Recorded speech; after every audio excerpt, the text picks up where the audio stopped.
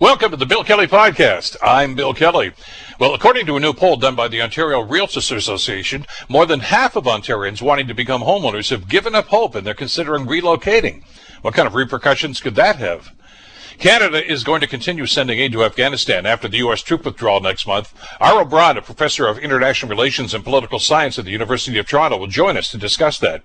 And more than 160 unmarked graves have been found on the site of a former residential school on a BC island. This specific school was actually referred to as Canada's Alcatraz by survivors. We'll find out why. The Bill Kelly Podcast starts now. Today on The Bill Kelly Show on 900 CHML. If you or anybody in your family has tried to buy a house in the last little while, you know that there's a problem going on. We're talking about a big problem, and it's all to do with affordability. But there's more to it than that. A couple of days ago on the program, we talked with Murtaza Hayder, who is a professor at the Ted Rogers School of Management at Ryerson University, and he says there is a big disconnect in the housing crisis that needs to be addressed. The main disconnect in Canada's housing policy is this sustained denial of the recognition that we have not built enough housing, and we have more people looking for housing, and whatever housing we built in the last 30 years is not of the type that people really are looking for. We have essentially built high-rise housing, more so over the last 2 decades, whereas now we see that there's an increasing demand for low-rise housing, especially housing where people can raise families, and that disconnect has meant that we have not built enough housing, more people chasing fewer homes, resulting in price escalation at rates that should not be there. Well, the professor's not the first one that's echoed those sentiments, and I'm not so sure the government's listening because we still have this problem. And now it's manifesting itself in what seems to be a rush out of the province. People simply say we can't afford houses in Ontario anymore. Joining us to talk about this is Tim Hudak. Tim, of course, is the CEO for the Ontario Realtors Association. Tim, thank you so much for the time. Good to have you with us today. Hey, Bill, always a pleasure. Thanks for having me back on. You know, it was about 2 years ago, you came into the studio and we talked about this, and you talked about supply, and you warned us at that time. You said there's going to be a spike in prices, it's going to be a problem here. That certainly has happened, and it's continuing to happen right now. But the survey that you guys just did, along with the Abacus, is quite frightening, actually, because and we see this anecdotally, Tim. A lot of people now are simply giving up and saying, I'm going to move someplace else. I can't afford Ontario anymore. Yeah, that's exactly right, Bill. This is a 5-alarm bell. We should be very concerned, particularly those decision makers in provincial governments and municipal, that a lot of the young talent in Ontario, those that are millennials, Generation Z, are saying, you know what, I played by the rules, Bill. I did everything I was told to do. I worked hard. I got my degree. I got a decent job, but I can't afford a home to save my life. And they're saying, the heck with it. I'm going to look outside the province of Ontario. They're looking to New Brunswick, Nova Scotia particularly, to move. And that is hugely concerning for our province for 2 reasons. Number one, it's a major disruption of families, the emotional impact. And number two, this is the most educated, talented generation in Canada's history, and we're going to lose that young talent to other provinces. I'm happy they're staying in Canada, but I'd much rather have them working here, being entrepreneurs, creating jobs here than somewhere else. The numbers here are staggering, Tim. I mean, according to the data that you guys accumulated here, among Ontarians under the age of 45 that are non-homeowners, almost half of them have decided, you know what, we're going to have to look someplace else. And 34% of the people that already own homes that don't think they're affordable anymore and can't maintain that are also considering looking outside the province. Yeah, a major shift has happened. And in the past, Bill, and you've been awesome the way you've covered this issue. You've rung the alarm bell around housing affordability in Hamilton, Burlington, Niagara, in our province, but it's moved into a dangerous new territory. Because before, decision makers would say, well, okay, but they can rent for now, or they can live a bit longer, with mom and dad until more housing supply comes on stream. But because of the pandemic and a shift towards, as the professor said, more homes, more space for people, and secondly, the ability to work from home, now they're saying, I'm not going to rent longer. Mom and dad, God bless them, have been great to me, but it's time to get a place of my own.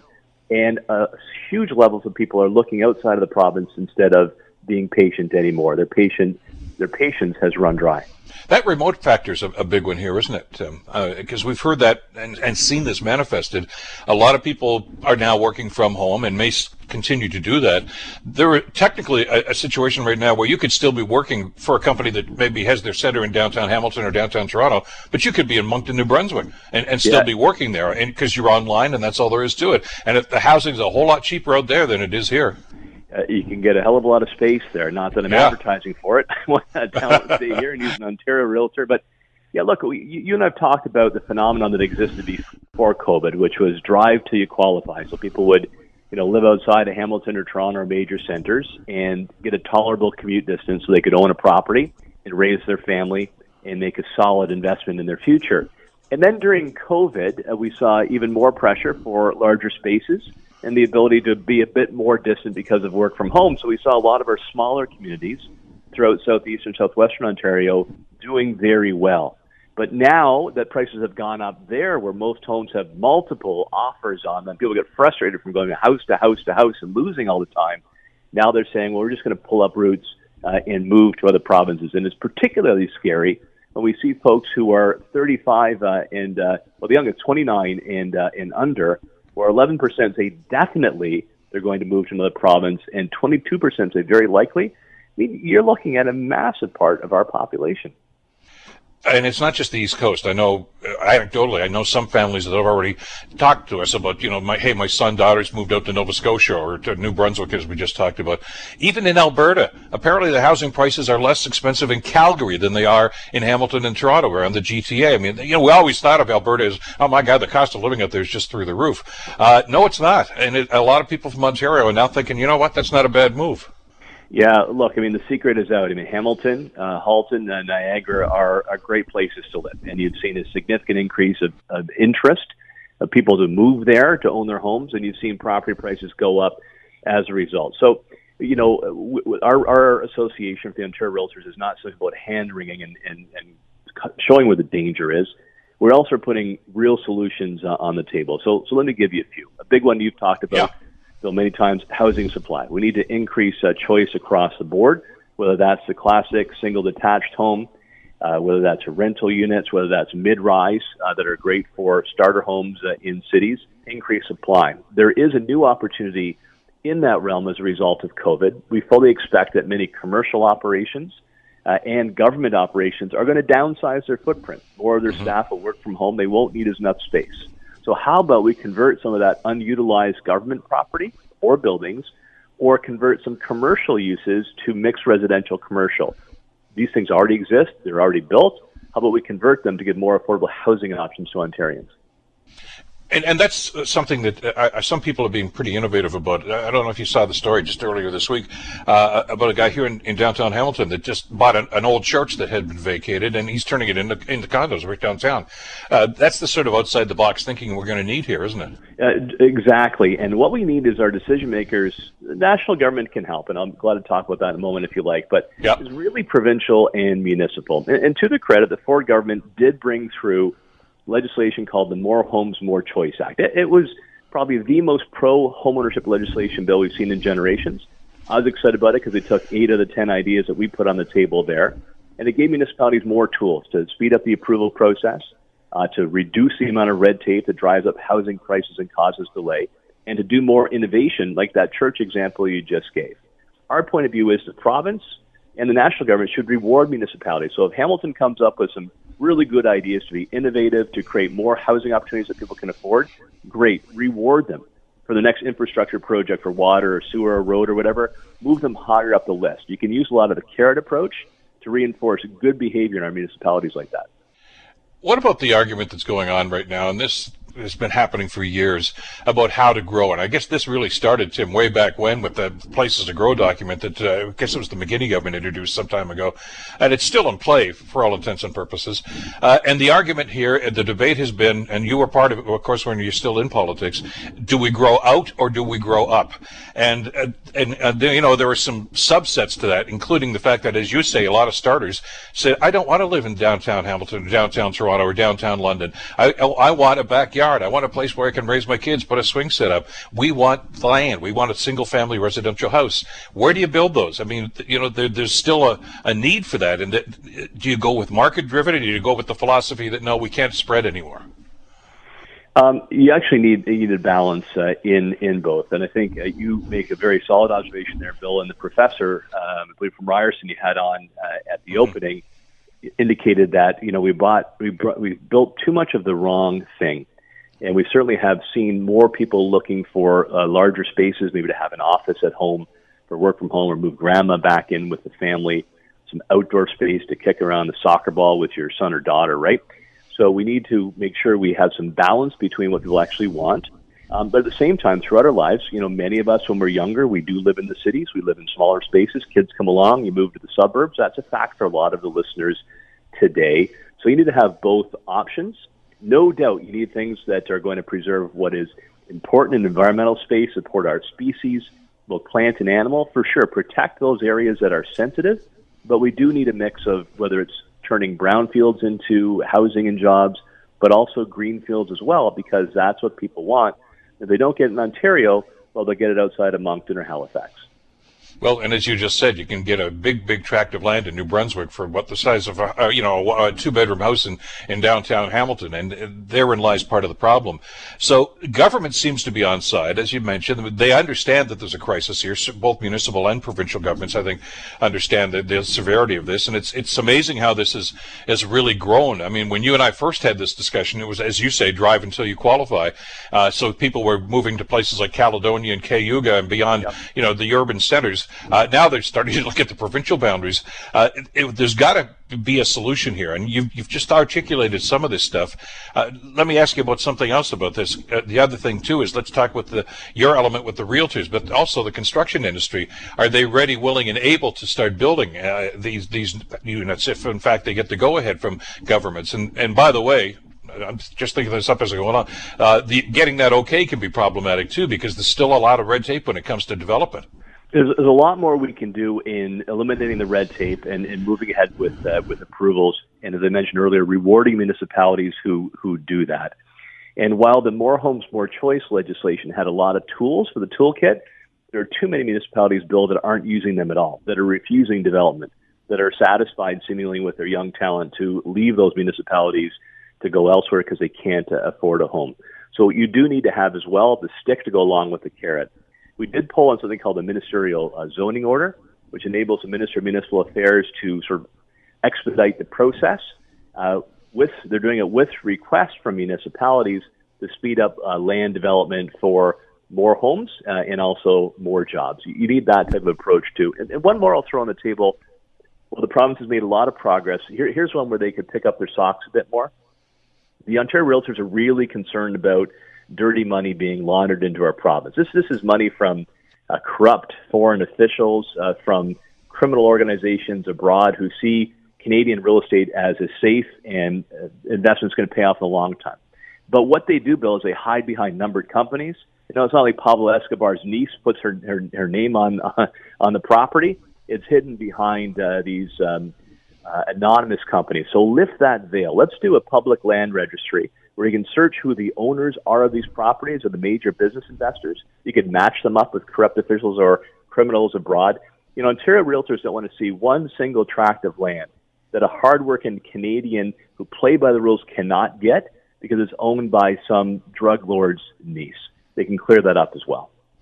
That's a valid point. We had some representatives from CSIS on just a couple of months ago talking about that, and it's a thing now. As you say, they're looking at Canada and specifically Ontario and saying that's where we can dump our money, and they've got methodology to do it. There is some legislation, as you know, that's out there, but as the folks at CSIS told us, it's got to have a lot more teeth to it, and that's something the governments have to address. One other thing I wanted to ask you about, because I know this is something that used to happen an awful lot. I haven't heard much of it lately, and I'm wondering if it could be part of the solution, is rent to own, because people still want ownership, but they may just say, you know what, I'm not there yet. But can we develop a policy like that? Is that something that we could kind of dust off and try to throw out there? See, I mean, look at your background in politics as well as radio. I how you as a consultant, man. Yeah, you're right on the money there. And we're actually working with the province on that. So there is the rent to own, which was kind of, 80s, 90s policy that worked, but we've got a modern version. So let me tell you a bit about it. Yeah.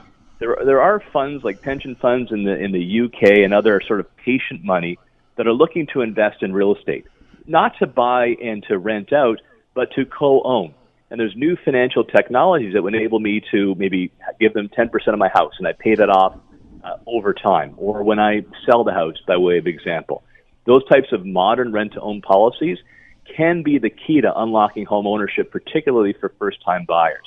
The problem is, Bill, that some of the legislation in the province dates in the 1970s where they never dreamt about this, let alone the Internet. So we need to modernize those bills. We've had a positive response in the province so far. But these types of new financial tools can actually bring homeownership closer to reach by helping people with those essential down payments that are often more the obstacle than the mortgage payments. People want to get some details about this, about the Abacus data that you've accumulated. This is all on your webpage, isn't it, Tim?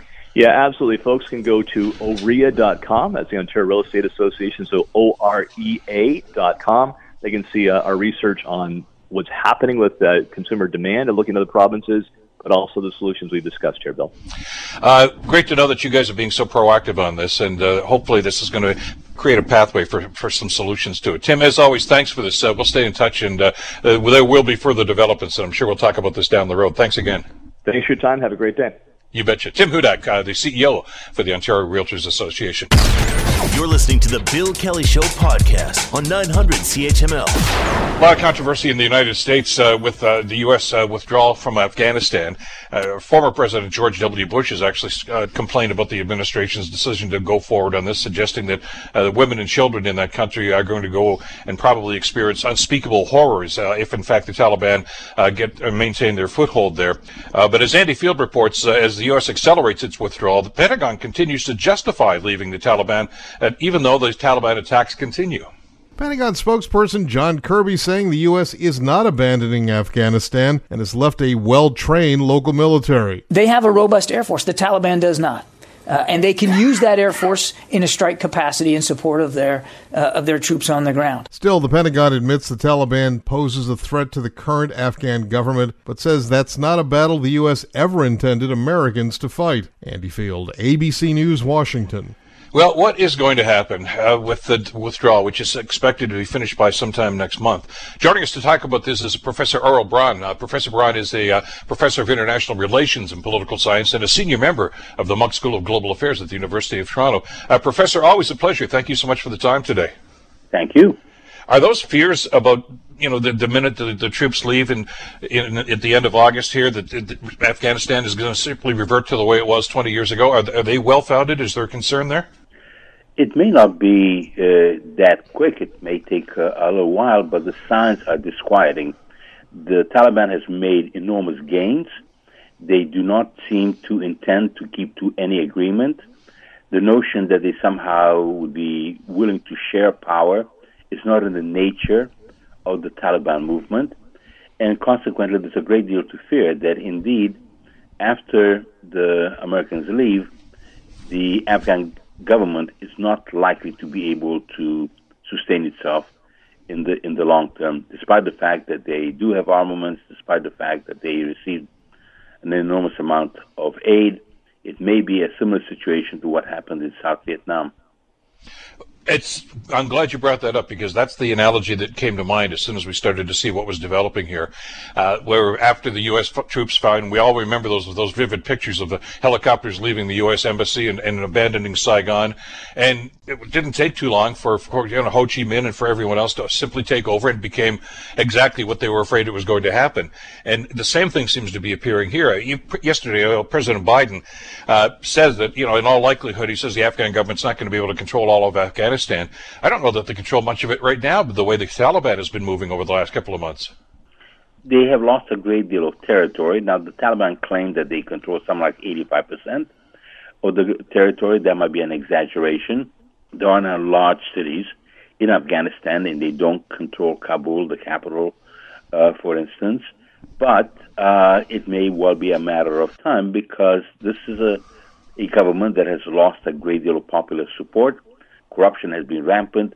The vast amount of aid that has been pumped into Afghanistan has not been converted, despite the wish of the people. Let's not forget that the people of Afghanistan had repeatedly gone out to vote for a government that would represent them, despite threats from the Taliban.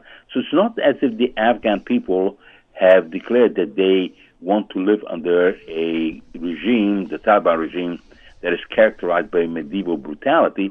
It is rather that they've been so unfortunate that those people who were elected have been busy fighting among themselves. There has been corruption that has been corrosive, and the result has been that, particularly with help from Pakistan, which has played an incredibly nefarious role in Afghanistan, particularly the inter-service intelligence of Pakistan, the Afghan people seem to be losing. Which is the major concern. We know we need to be fair here. There have been some incredible gains made here. You talked about democratic elections, and that was not easily done, but it was done. The idea about promoting women's rights and getting children and women educated, that's a huge plus, of course. And we saw Canadian troops and American troops playing a large role in that and in the enforcement of those sorts of things. But in the absence of those forces, of that force that's been there for 20 years now, Professor, do they simply revert back? Did the Taliban simply said, yeah, well, you're not going to school anymore, or no, you're not going to have elections anymore? The Taliban has not really changed. I mean, they have tried to improve their public image, but they have not altered what their fundamental message is, that women do not have the same rights as men, that children need to be guided by the most fanatical kind of interpretation of a peaceful religion, that girls cannot go to school, that this has to be a patriarchal kind of society where any divergence of views from the Taliban is punished in the most brutal way. Let's not forget who the Taliban are. I mean, these are some of the most fanatical, bloodthirsty people one has seen. When they were in power, they were busy killing people in soccer fields. They even destroyed the 1,000-year-old statues of Buddha because it did not comport to their religious beliefs. So this is not a group that is going to bring diversity, that will tolerate any kind of dissent inside Afghanistan. And it's a bit of irony that they survived and they were thriving, the Taliban, to a significant degree because of the interference of Pakistan. And Pakistan has got away with this. But now even the Pakistan government and their intelligence services are beginning to be worried that if the Taliban take over entirely, it may not be that good for Pakistan because of the degree of fanaticism and brutality of the Taliban. There's also some speculation that the Taliban are talking to the Russians about some of those incursions, and some are suggesting there's even been a deal cut there where the Russians will look the other way as long as they don't, impede on Russian territory or Russian interests and things of this nature. So there's a strategy in place here, isn't there, Professor?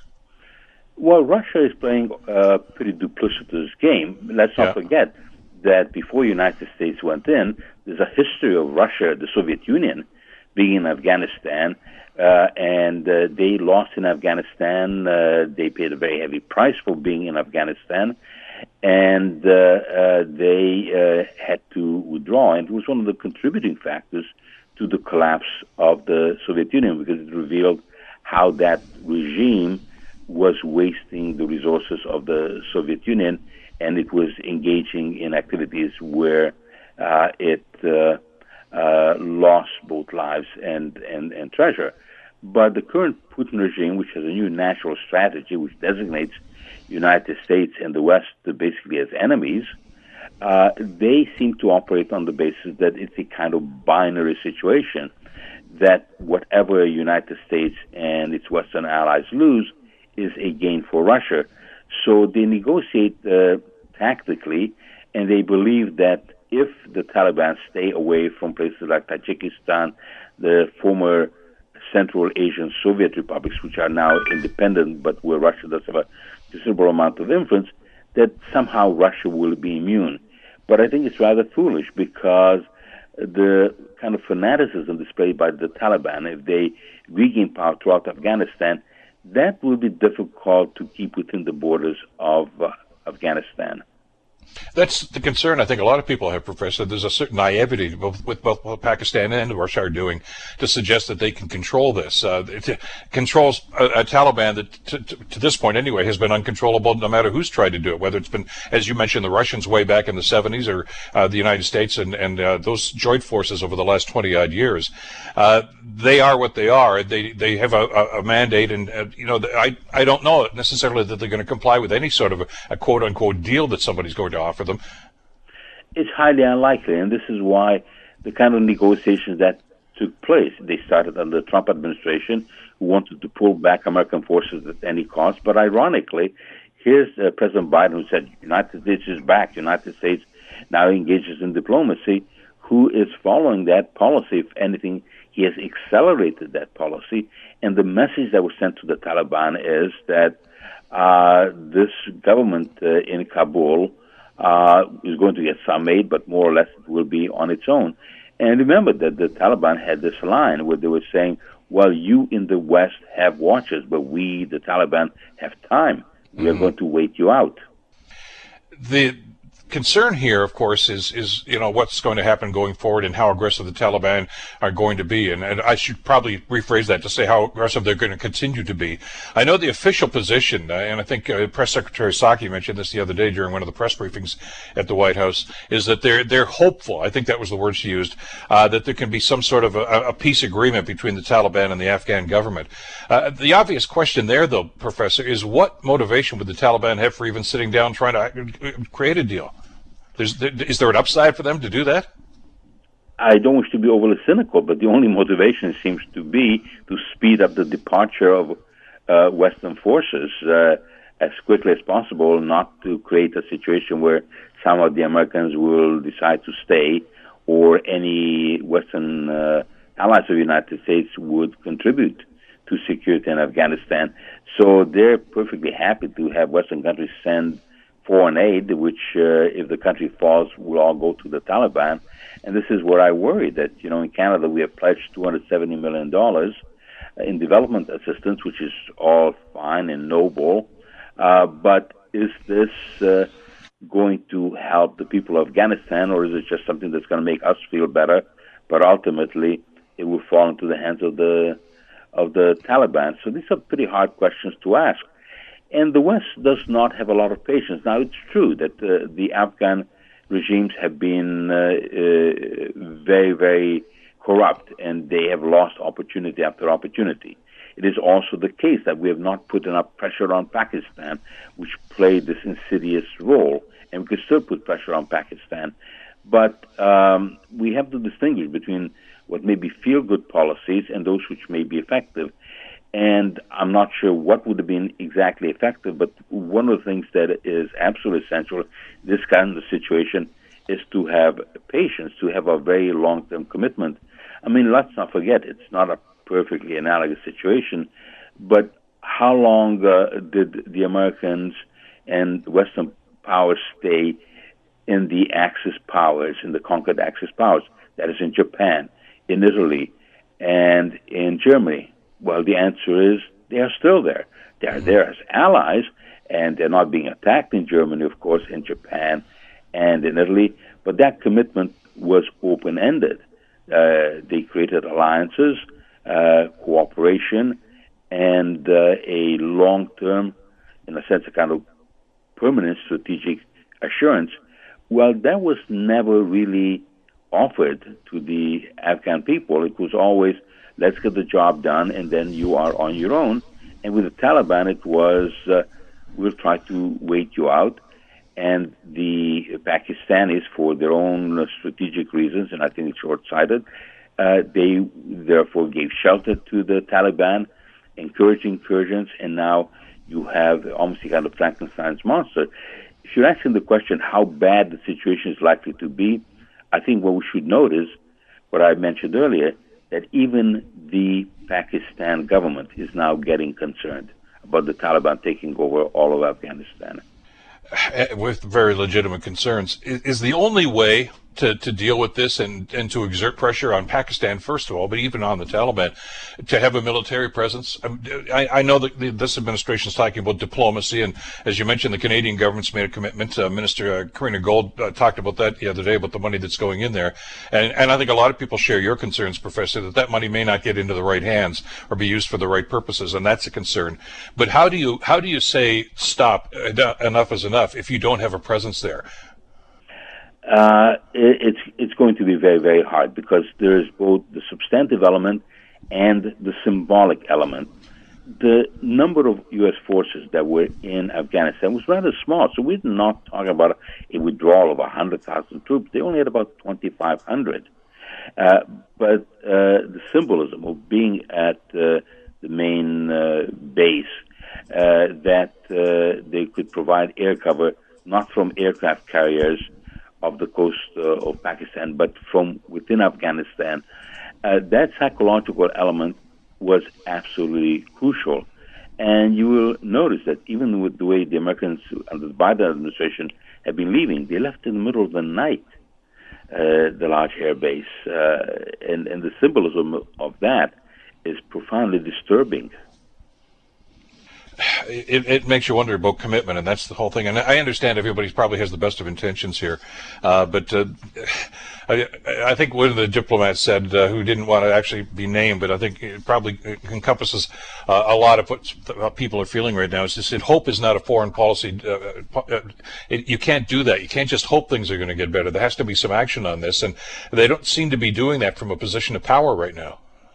No, they're not. And it's very difficult when you look at conflict like this that has lasted such a long time, where so many resources were wasted, where so many opportunities were not employed to create the profound change, despite the aspirations of the Afghan people, who repeatedly have demonstrated that they want to live safe, decent, free lives. Mm-hmm. It's easy to become very, very, very cynical.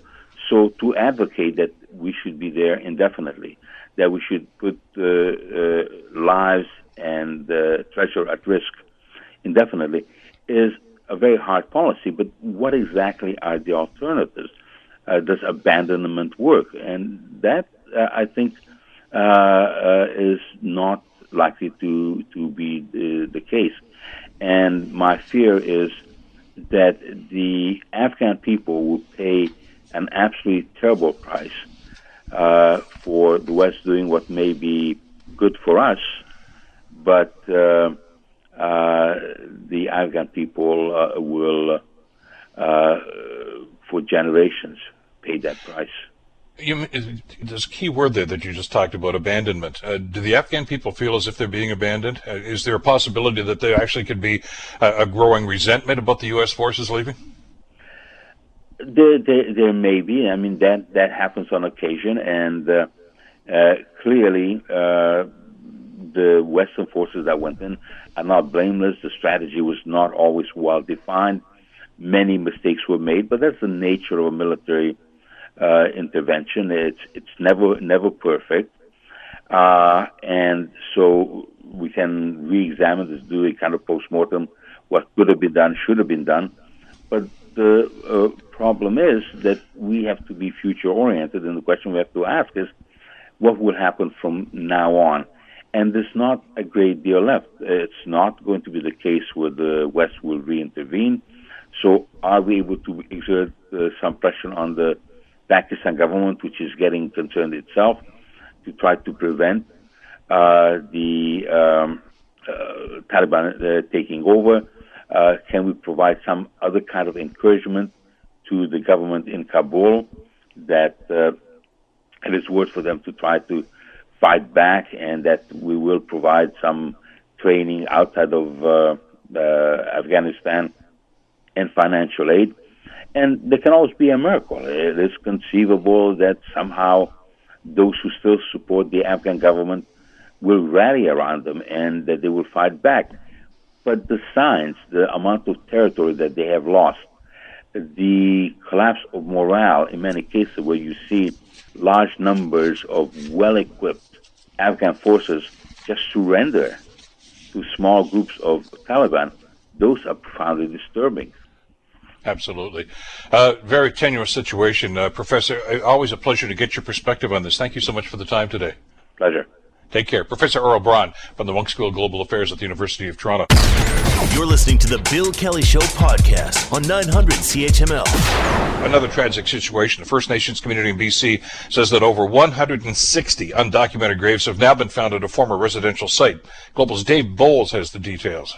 The Penelakut tribe says the discovery was made at the site of the former Cooper Island Indian Industrial School off the coast of Vancouver Island. Global News has reached out for more information about this to the tribe, who says it will hold events throughout late July and early August to raise awareness and to offer time to heal. This announcement follows several similar discoveries across Canada. In May, an estimated 215 bodies were found at a former residential school site in Kamloops. In June, the Cowessess First Nation in Saskatchewan announced it had found 751 unmarked graves at the Maryvale Indian Residential School. David Bowles, Global News. Yet another, and probably more to come in a situation like this. Exactly where is this headed? And what are the ramifications going to be? Joining us to talk about this is Dr. Ken Coates. Dr. Coates is a senior fellow of Aboriginal and Northern Canadian issues with the Macdonald-Laurier Institute. Doctor, thank you for the time. Great to have you on the show today. Great to be with you.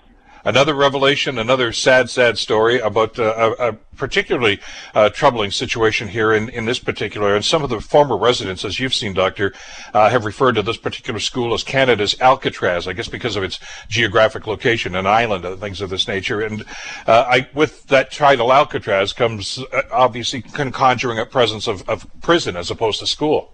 It should, in this particular case. This Cooper Island was quite notorious, not for its entire run. One of the things about residential schools is that the principals and the teachers mattered. If you had a particularly mean-spirited principal, the school would be in lockdown. If you had a more open and flexible principal, things would change. But Cooper Island suffered through some extremely serious situations that involved, gross assaults on young children over many, many years. And so it's been held in contempt by the local community and actually more broadly by First Nations generally as one of the most evil examples of a system that was so far from perfect, it's quite unimaginable. According to a center survey carried out, found out that 1896 of the 264 former students, 107 of them had died, which indicates the living conditions, I guess, among other things. Which raises the question, though, Doctor, are we walking and talking around this issue as opposed to actually doing some exploration as to what happened in these facilities? Well, the interesting thing here is we actually know what happened in these facilities. We've had a combination of three things. Number one is people who went to the schools have been talking about it for 50 years. We haven't listened very carefully, to be honest. Mm-hmm. Secondly, we had professional historians who wrote some wonderful books and articles on different aspects of residential schools and provided a very, very compelling argument and analysis of what happened. The details are all there. And thirdly, we had a very expensive Truth and Reconciliation Commission that, again, listened to hundreds and hundreds of survivors and teachers and other people who were involved with the schools, documented it in full. So we actually don't need to I don't think the main question is about learning more. The main question is, why do we not listen? Why does the non-Aboriginal population take so long to really hold on to it? One of the things that's happened with the grave sites is that it seems to have captured the public's empathy and the public's almost sorrow in a very real and very substantial way. I hope it lasts. I don't actually think it will, but I hope it actually sort of becomes the thing that reminds us that we have to do something about this. So the question isn't about learning more. We know what happened. The question is about how do you address the problems and the issues of multi-generational, intergenerational trauma? How do you give communities their resilience and their strength back? This is, something that they've been demanding for a very, very long time, and I think the potential is there. Your point's well taken. We haven't been paying attention, and that's on us totally. I mean, you mentioned Truth and Reconciliation, an extensive report that was done, but I would think for most Canadians, though, Doctor, that's a news story that they remember from 5 or 6 years ago, and they may have seen Senator Sinclair, on a newscast in a 2 or 3 minute report, but out of sight, out of mind after that. And it's all there, you're right, but who's reading it or who has read it? Well, and that's true, and I think it's interesting. So Chief Delorme from the Cowessess First Nation, and he sort of was asked by a journalist and said, well, what should non-Aboriginal people do about this? And he said, please read the Truth and Reconciliation Commission report. because it handles exactly these issues. There's some great books on this topic as well. But it just reminds us of the fact that for a very, very long period of time, and this is where I think it becomes really problematic for Canadians, the people of Canada thought into the 1970s they were doing a great thing. Not an okay thing, not a good thing, but a great thing. The vast majority of Canadians thought residential schools were essential. They supported it very, very strongly. It's one of the reasons why I find this sort of emphasis on the Johnny MacDonald or Edgerton Ryerson be completely misplaced. The overwhelming majority of Canadians thought that assimilating and undermining the cultures of Indigenous people was the only way to go. And we need to sort of really reflect on what that means and reflect on the fact that government policy is not going to be the solution. Government policy created this crisis, and government policy created many other crises in the First Nations communities. So we shouldn't be looking for some magical maneuver by the government of Canada to actually change the thing around and create new opportunities. It's not going to happen. The solutions are going to come from the Indigenous communities themselves. The money will come from the government of Canada because there's no other source at this juncture. But it is not going to be government policy that leads us, from this crisis back to a better future. Well, we saw that, I think, after the first exploration, of course, the discovery of the sites in Kamloops. The Prime Minister, I believe, was probably heartfelt, and I know he was heartfelt in feeling the grief that we all felt at that situation, and said, hey, okay, here's what we're going to do. And basically, the 3 or 4 things, as you recall, that he outlined that day, Doctor, were right out of the Truth and Reconciliation Report. In other words, they've been there before. The recommendations are right there. Maybe this is going to be the call to action to actually start implementing some of that.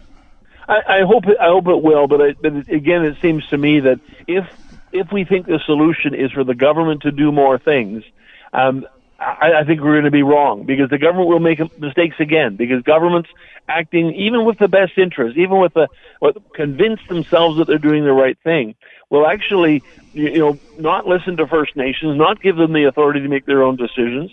Indigenous communities can look after their own affairs. When we can basically look at the residential school fiasco, the whole situation, and say, the one lesson we take from this is that Indigenous people have to be in charge of their own future.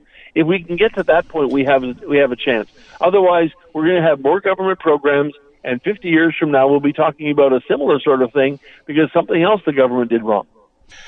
But there is legislation that does govern some of this, and you talked about self-determination, which is a key request, and I think you're right, an essential part of the solution here.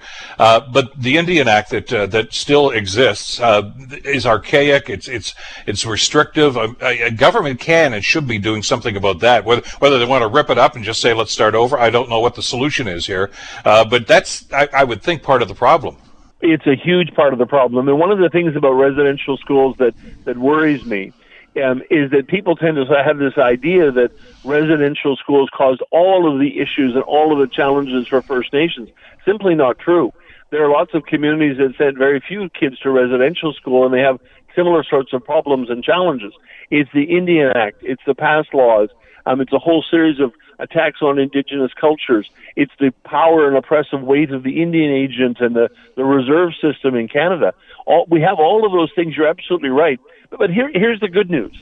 The good news is that there's close to 100 First Nations across this country who are essentially either outside the Indian Act already or are moving outside the Indian Act. Any community that signs a modern treaty, most of the Yukon, the Nisga'a, the Tsawwassen First Nations down in the Mackenzie Valley, when they sign a modern treaty, they get out from under the Indian Act. And one of the great stories is the story that doesn't happen. So you haven't heard of a crisis in those communities. You haven't heard of the Nisga'a government falling apart. You haven't heard of the Champagne-Asiatic community falling into hard times. When the Indian Act disappears, things get significantly better. That's the good news. And so we are already partway there. Let's keep moving. How do we progress that, though? How do we move that forward? It seems to be done on a piecemeal basis now. It is done on a piecemeal basis, and it'll probably stay that way for the simple reason that not all communities, because of different historical circumstances, are ready to sort of jump forward. So the first thing I would do is we should talk more about the successful achievements that are underway. Very few Canadians understand what's happening in James Bay or in northern Quebec. and understand the degree to which the sort of the autonomy of the First Nations has actually brought some huge and very constructive changes. Same thing in the Yukon, same thing in the Mackenzie Valley. So we already know what's happened. Let's talk about them more. Let's support First Nations that want to move in that direction, and find out who's ready to go. So this is not something we can impose. I can't come up and say, hey, First Nations should be in charge of their own affairs as of today. Let's get rid of the Indian Act. The First Nations will tell us. The Métis will tell us. The Inuit will tell us. And we have to learn to listen to that. They are ready to go. You see this with Nunavut, where you have a whole jurisdiction that's controlled by the Inuit population. We've got some huge problems in Ontario, huge problems in the Maritimes, where we're not listening and paying attention to the communities in those areas. But if you look at those communities that have established a high measure of self-government, and Member 2 in near Sydney, Nova Scotia is one of the best examples. One of the wealthiest and most successful First Nations, Indigenous peoples in the entire world, largely almost entirely through their strength of their own leadership and their own collective determination. So we have the solutions. We know what works.